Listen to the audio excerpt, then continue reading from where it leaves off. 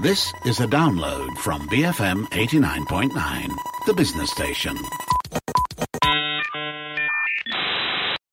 Good afternoon. This is Earth Matters on The Bigger Picture, and I'm Juliet Jacobs. The science is clear. We are pressuring the planet in more ways than one, causing unprecedented changes in climate and biodiversity, and all of this mostly driven by human activities. And all of these combined increasingly threatens nature, human lives, livelihoods, and basically well-being around the world. So this Earth Day, the call is to invest in our planet and for everyone to come together to act boldly, innovate broadly, and implement equitably. So what can be done and how should it be done? So today, ahead of Earth Day on April the 22nd, I'm going to discuss this and more with Zara Pang. She's a sustainable economy and policy analyst at WWF Malaysia. Welcome, Zara. How are you today?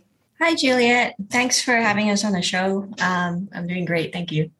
Thank you so much for joining me today. So yes, Earth Day on Friday. So we just kind of want to tackle some of the, well, I guess, you can call it like the trifecta of trouble, right? The climate crisis, biodiversity loss, and also how that's going to affect humans. So we know that the Intergovernmental Science Policy Platform on Biodiversity and Ecosystem Services, otherwise known as IPBES, am I correct? Yeah, that's correct. Yeah, and they've shown that sort of strong interrelationship between those things that I mentioned, right? Climate change, loss of biodiversity, and human well-being. But for our listeners' sake, maybe you can help lay out how these three global crises are actually interconnected. Yeah. Okay. So actually to start with, people really depend on nature. We depend on vital services provided by nature, which include food and fresh water, medicines, protection from extreme weather events. So, what you were talking about, climate change and biodiversity loss, disruptions to nature from climate change and biodiversity loss would actually, adversely impact us as humans. And, one example of that is, recently in the end of last year, we saw flooding in Malaysia on a scale we've never seen before. Yeah. And globally, we're looking at increases in temperature and change in rainfall patterns, which impact water supply and agricultural yields. And we've seen, massive forest fires as well. Mm-hmm. And with biodiversity loss, you're seeing like increasing interfaces between wildlife and humans. And what we've seen is that actually increases zoological diseases, right? So when is the next COVID going to come along? And actually, like the latest IPCC report predicts an increase in malaria and dengue, which obviously in Malaysia, where we get these cases. So that's a bit of a worry for us. Additionally to that, biodiversity loss, losing nature would also mean losing what protects us from climate change. So nature actually does a lot to protect us from the extreme weather events, right? Mm-hmm. So maybe we can talk about how biodiversity impacts climate change. Sure. So animals actually help to maintain healthy ecosystems, which we sequester more carbon, and plants as well. Obviously, trees and plants are very important in taking in carbon and locking that in. And then also biodiversity is also impacted by climate change. Again, there's forest fires. And for example, our orangutans, if temperatures were to increase and the rainfall patterns are going to change, they would need to actually move to increased altitudes because it's not going to be the right weather, the right climate for them where they currently are. Mm-hmm. But, if those altitudes aren't available for them to move to, then, it's going to be very difficult for them. Mm-hmm. And it will also impact things like their food, their sources of food and things like that, right? There's so many knock-on effects, right? Correct, yeah. Okay. And I guess, we're seeing a lot of research coming out to say that neither biodiversity loss nor climate change will be successfully resolved unless they're both tackled together, right? Would you agree with that? Yeah, completely. So, as I was saying before, like you really need nature to help mitigate climate change. Mm-hmm. I mean, on the one hand, by all means, we need to reduce our carbon emissions. But we also need sufficient plants and we also need animals to help take in the carbon from the atmosphere as well. And at the same time, changing temperatures and rainfall patterns would really mess with biodiversity, like we were talking before about the orangutans. So just one example, apparently global warming of just 1.5 degrees would lead to the elimination of 70 to 90% of our coral reefs. That's insane, right? Yeah. And that comes to affect our food sources as well, you know, right? Yeah, that's correct. Yeah. Yeah. Okay. And okay. So you've sort of explained why, right? They need to be tackled together. And I think the problem is that a lot of us think that climate change or this climate crisis, which we know is human induced, is something that's going to happen in the future, right? But we know it's an ongoing process. I mean, you shared some of the local consequences of it, right? But on a global scale, maybe you can share what are some of the impacts that we're seeing today in terms of both direct and indirect consequences. Yeah, so I mean, direct consequences. We've seen in the past few years heat waves. So they've killed actually, we think the US is a developed country and they're very secure from climate change, but hundreds actually have been killed in the Pacific Northwest in the US from heat waves, as well as they've seen a lot of wildfires, and we've seen that in Greece as well. Greenland's sheet of land ice that's been melting, which is quite scary actually. Yeah. And then that leads to oceans warming and expanding. And we've seen like really bad floods hit Germany and Turkey. Now, when we talk about indirect impacts, it's about how those direct impacts, kind of snowball and make bigger situations. So just one example, Syria, as a country, they're generally known to have fertile and productive agricultural lands, but they had a 4-year drought from 2006 to 2010, and 85% of their country's livestock died. 800,000 people lost their income, and crop yields were reduced by 2/3.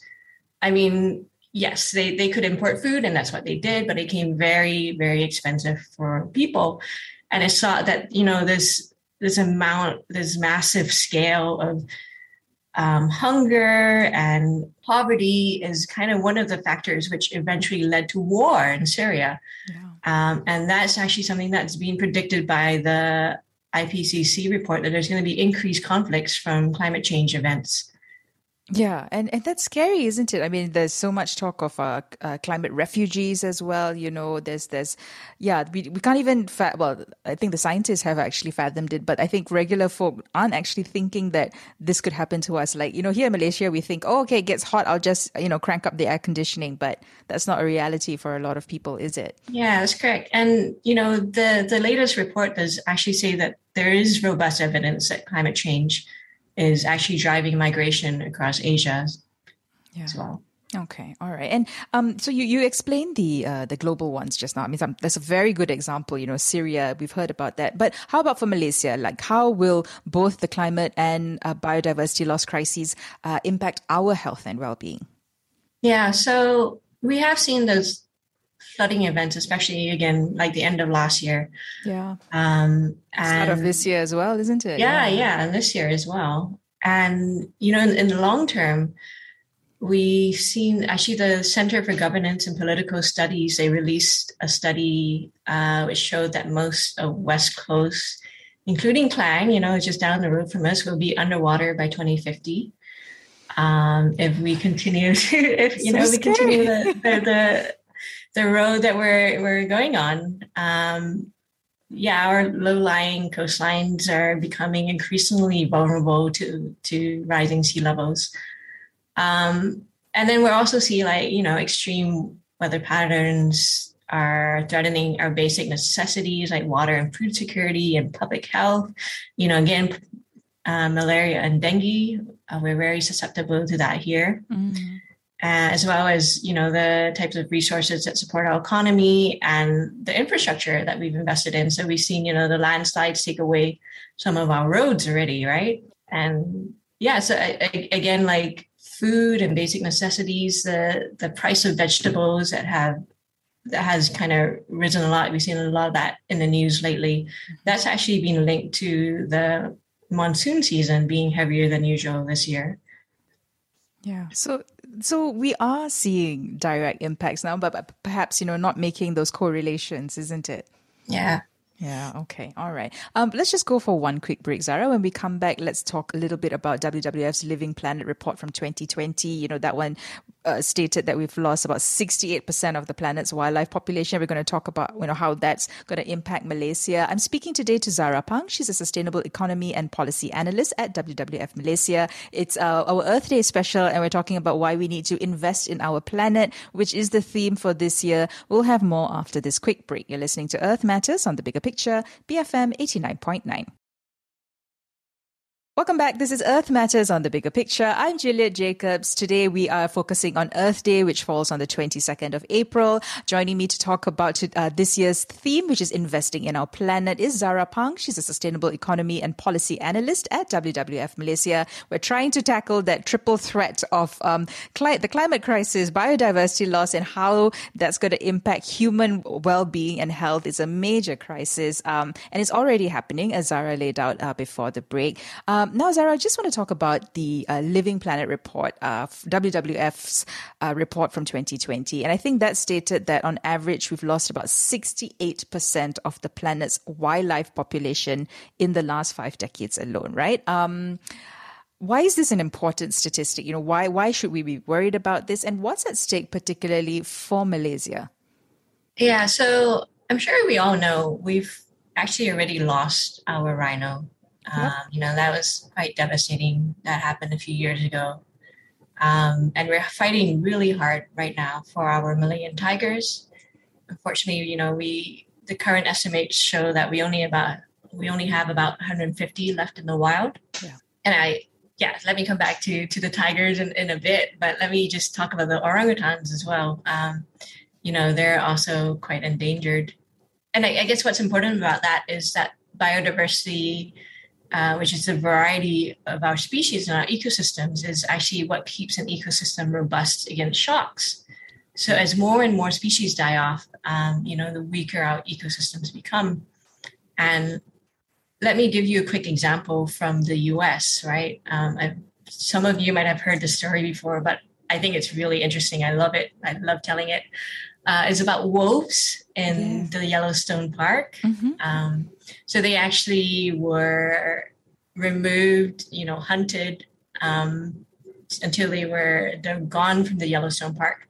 And then 70 years later, they were reintroduced. Mm-hmm. And what the scientists actually saw was that the reintroduction of wolves changed river flows and the geology of the land, and that's through their impacts on the prey species, right? So they made the elk population kind of more nervous so that they were less likely to graze around the river, so that there was reduced pressure on willow trees. Mm-hmm. And then so having more willow trees brought back more songbirds and beavers.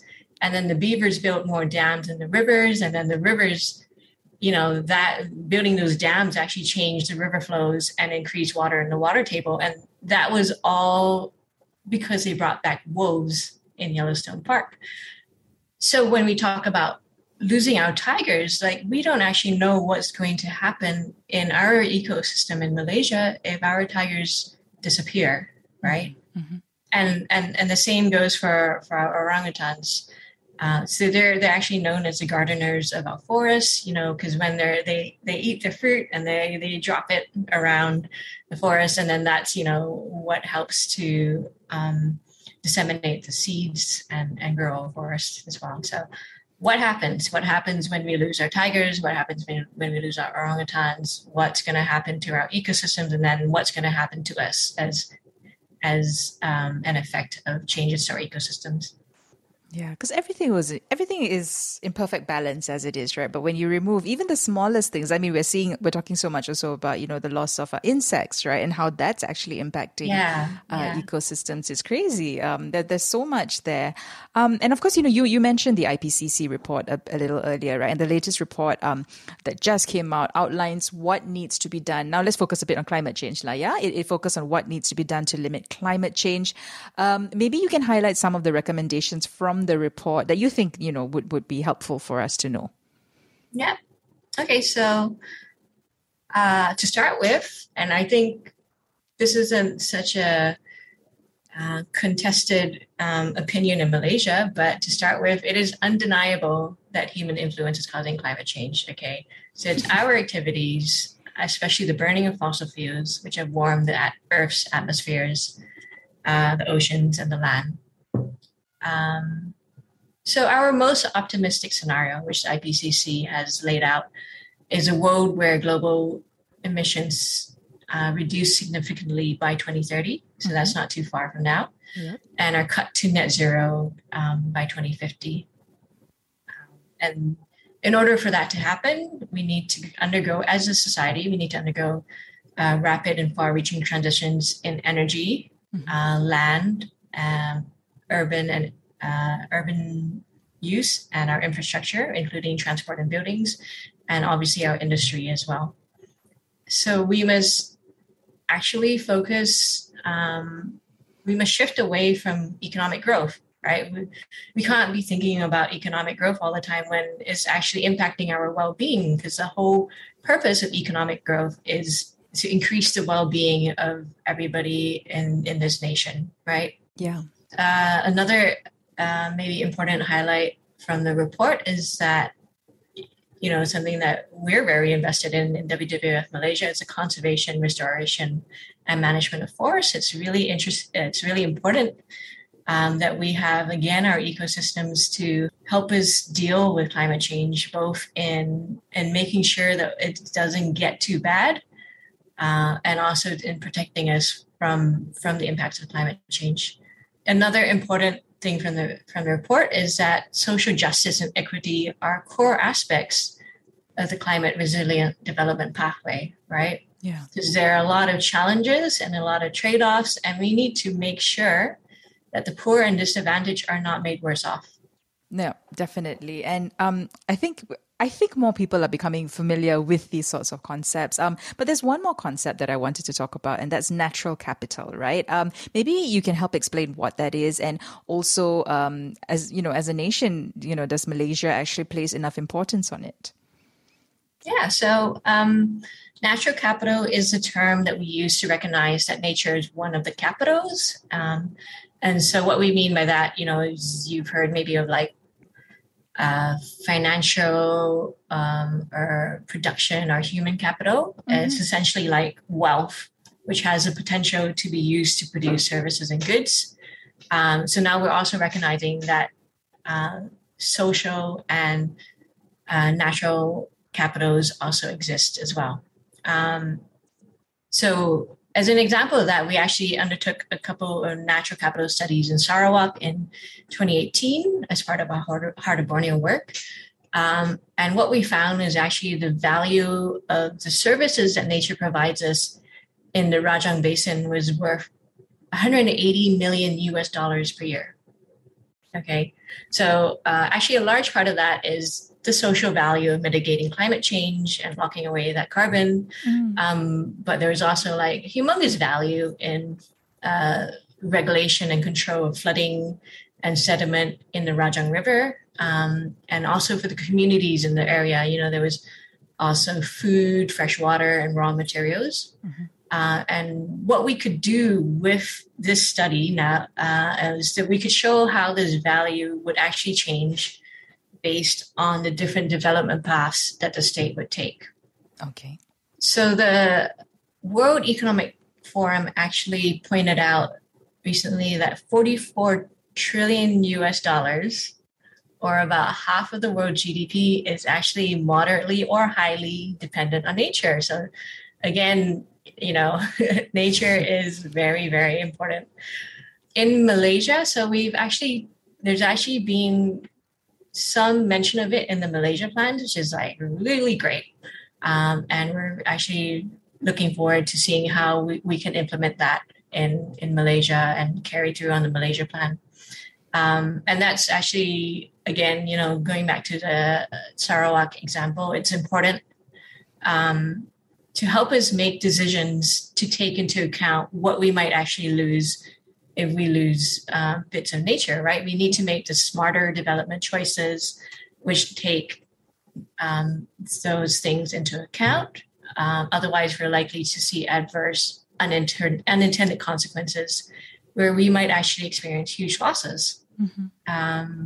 One example, obviously, we've heard a lot about the Ulu Muda Forest Complex in Kedah. Yes.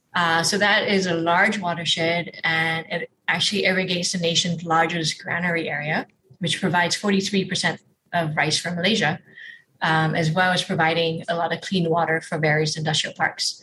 So you can imagine, like, if there's land use change or incompatible land use activities such as forest conversion, unsustainable tourism activities, or logging, then that would actually disrupt the water provisioning service of the forest, right?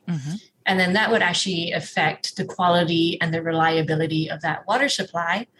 And then, that would lead to huge costs to our food security, to our rice, and also to the industries in that area.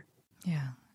Again, coming back to impact us directly, isn't it? It's our food security that will come to be, and our livelihoods and our well-being. It all comes back to us, actually. Whatever, as you mentioned as well, it's all human-induced, but it all will come back to bite us eventually. Yeah. Okay. There is also something, nature-based solutions, right? You were mentioning that earlier. What are some of the nature-based solutions that you think have succeeded in boosting nature's resilience? Any that you can share? Any initiatives? Yeah, sure. So I think mangroves are quite a famous one. We've seen in the past, when there have been tsunamis, mangroves have actually protected our coast and the communities living on the coast from those tsunamis. Yeah. And what we're doing in WWF Malaysia is that we're engaging with the local community in Terengganu to replant mangroves. And then that also provides a spawning ground for fish, for grouper species and for shellfish, which is also important for the fish stocks for the local community. So nature-based solutions is all about using nature. It's benefiting nature, but it's also benefiting people. So it's basically putting a price or a value on ecosystem services, right? Yeah, it's making use of the ecosystem services. Yeah, making use of it. I mean, what we already have, so the importance is why we need to preserve it rather than take it away and then try and replant it or regrow it, right? I mean, preserve what we've seen in a lot of cases as well is, it's so much cheaper to maintain what we have or to rehabilitate nature than it is to kind of put in these extra infrastructure or whatever that replace what nature was originally providing us in the first place. Yeah, exactly. It seems like common sense, but I think that's lacking quite a bit these days. And human population. I mean, a lot of harm has been caused by the effects of human population growth and, of course, all the, economic activities that come along with it, right? So overconsumption, that's said to be at the root of the planet's environmental crisis, right? Or should I say crises? Yet in that, what are we told to do, right? We're told we need to keep boosting the economy. We need to keep spending. And we've seen that especially during this pandemic, isn't it? Because, we need to preserve those livelihoods of, folks selling things. And shopping, of course, has been actually cast as a positive act. I mean, we understand why, but what are your thoughts on that? I'm just curious to know. Okay, so there's a lot to unpack in that question. Unpopular one, very unpopular one, especially on a business station, but let's do it. Okay, so this is, first of all, human population growth. It's not humans per se, right? It's not just population growth, which is creating all these problems. It's, as you say, it's overconsumption. Yeah. And then about economic growth, right? We need to ask, is economic growth what is it for? Is it for the sake of economic growth? Like, what do we actually want from economic growth? And, it's actually because in the past we've linked economy and that growth to well-being. But we've actually seen that there's many damaging aspects of economic growth to our nature, which impacts, our long-term well-being. And it may not be actually so beneficial for some of the poorer people as well. Yeah. So we need to focus more on well-being, right? No longer talk about economic growth for the sake of economic growth. We got to talk about well-being and sustainability of well-being. And actually, I want to crowbar my favorite new quote into here as well, which is there are no jobs. There are no jobs on a dead planet, right? Yeah. So you're talking about economic growth, we're going to grow the economy and we're going to not think about anything else apart from growing the economy. Then you're going to end up with a dead planet. You're going to have no jobs. And then what's the point? Mm-hmm. Can I throw in my favorite quote? Is you can't have infinite growth on a finite planet. That's my favorite. Yeah, exactly. Yep. Sorry, I interrupted you. Carry on. So instead of GDP, instead of economic growth, we should be talking about health, happiness, equity. Can we sustain ourselves in the future? And obviously that's where nature comes in as well. We have to make sure that we're not continually depleting it so that future generations can get as much as we have, or, hopefully even more. Now, all that said, you're asking about shopping. So if you still want to shop, unpopular topic, sorry. If you still want to spend money to boost our economy, then you just, be more conscious about your consumption. Sustainable consumption and production is very important here.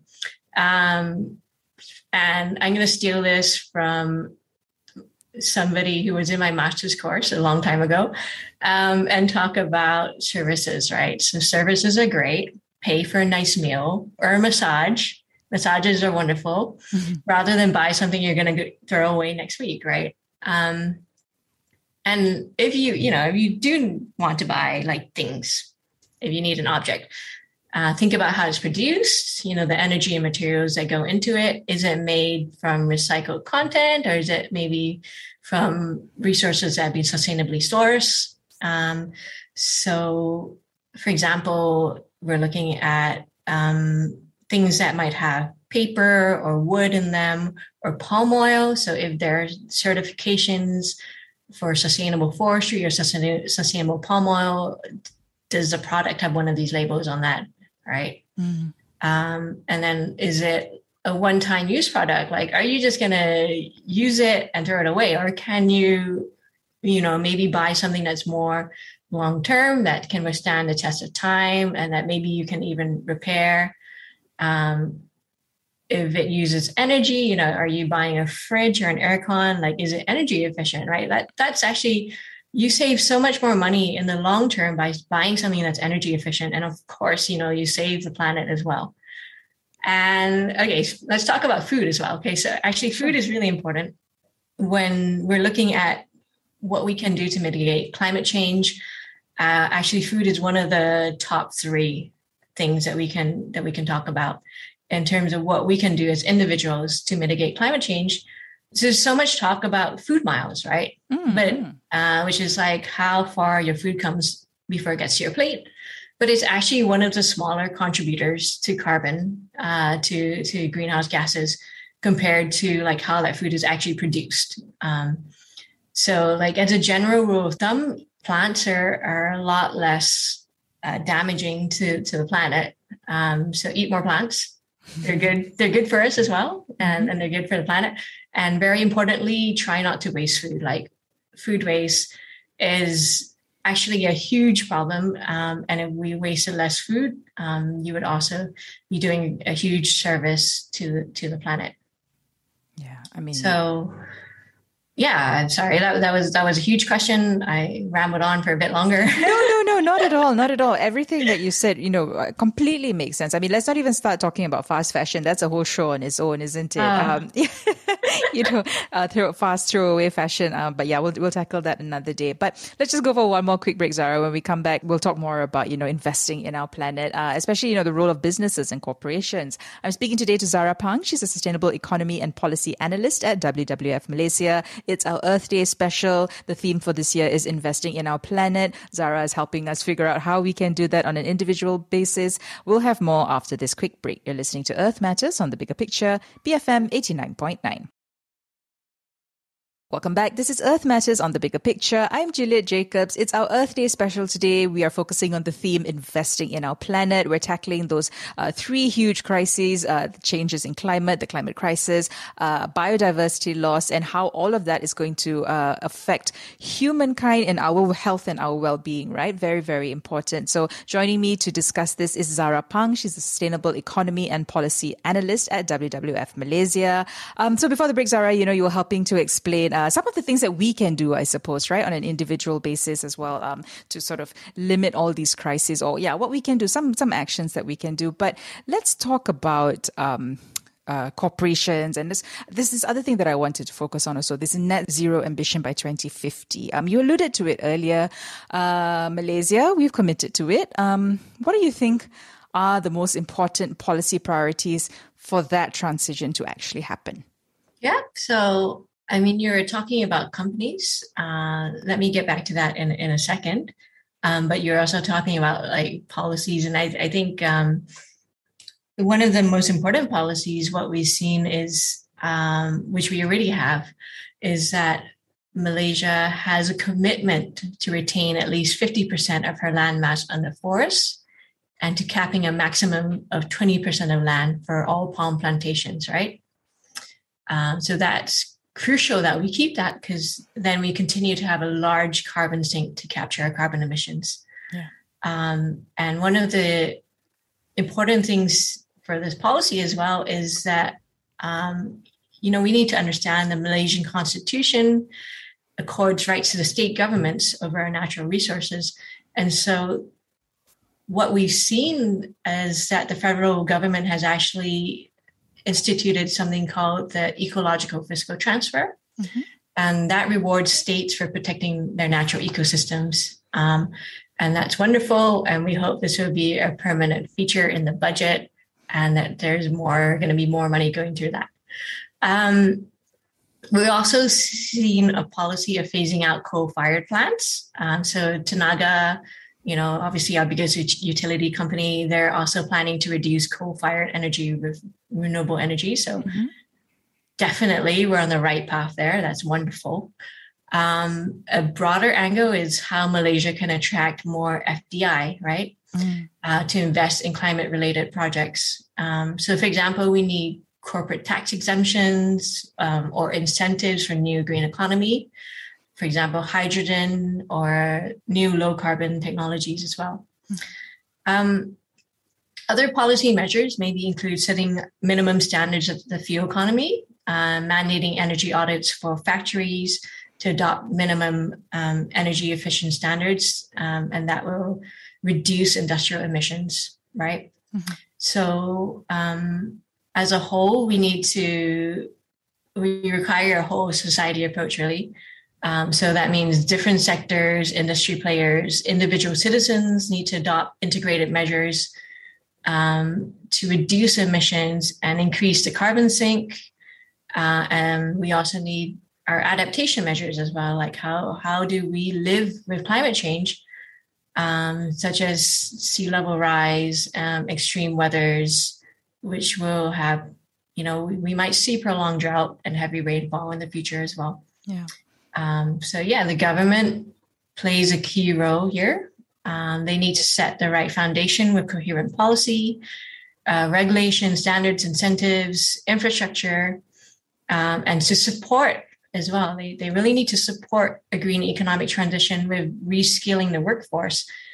So we're, one of the pathways that we've mapped out to 2050, we're looking at job losses in the internal combustion engine and fossil fuel industries, obviously, but then we're seeing massive job gains in energy efficiency, power sector, so like working on the grid, working on renewable energy, electric vehicle manufacturing, and also bioenergy as well. So how do we shift the workforce from this fossil fuel and internal combustion energy to these new green economy sectors? Mm-hmm.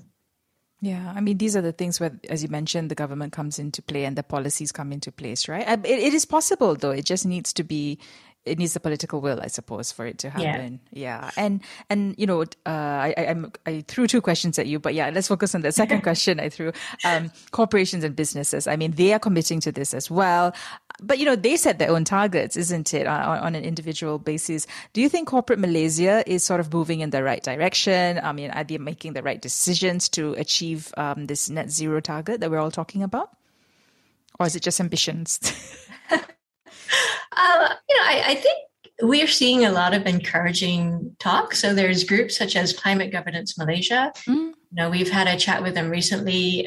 They tell us that in Malaysia, company directors are actually recognizing that they need to make the judgments around the climate crisis, right? So they understand that the judgments will, what they do now will position them on the right or the wrong side of climate history. So they recognize that their stakeholders, which include their employees and their customers, are increasingly interested in the concept of intergenerational equity.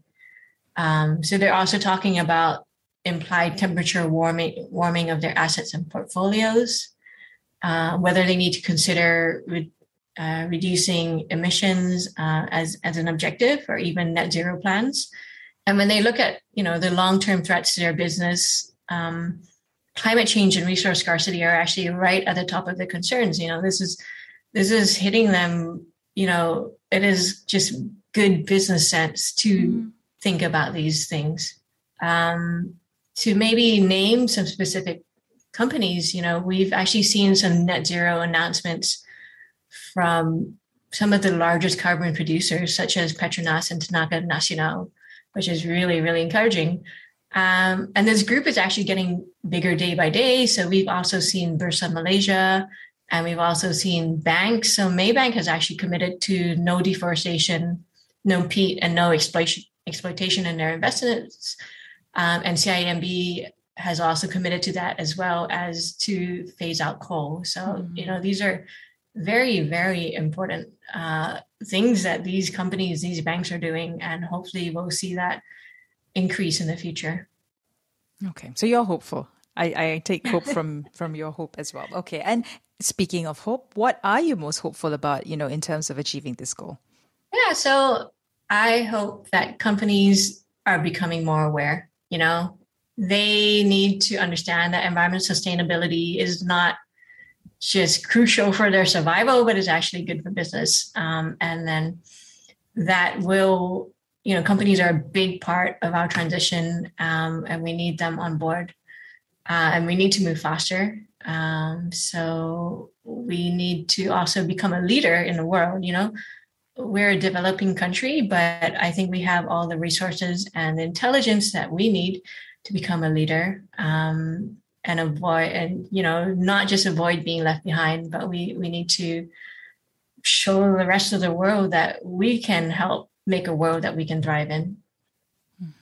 And I mean, you can't have jobs on a dead planet, can you? So you really need to start fixing that.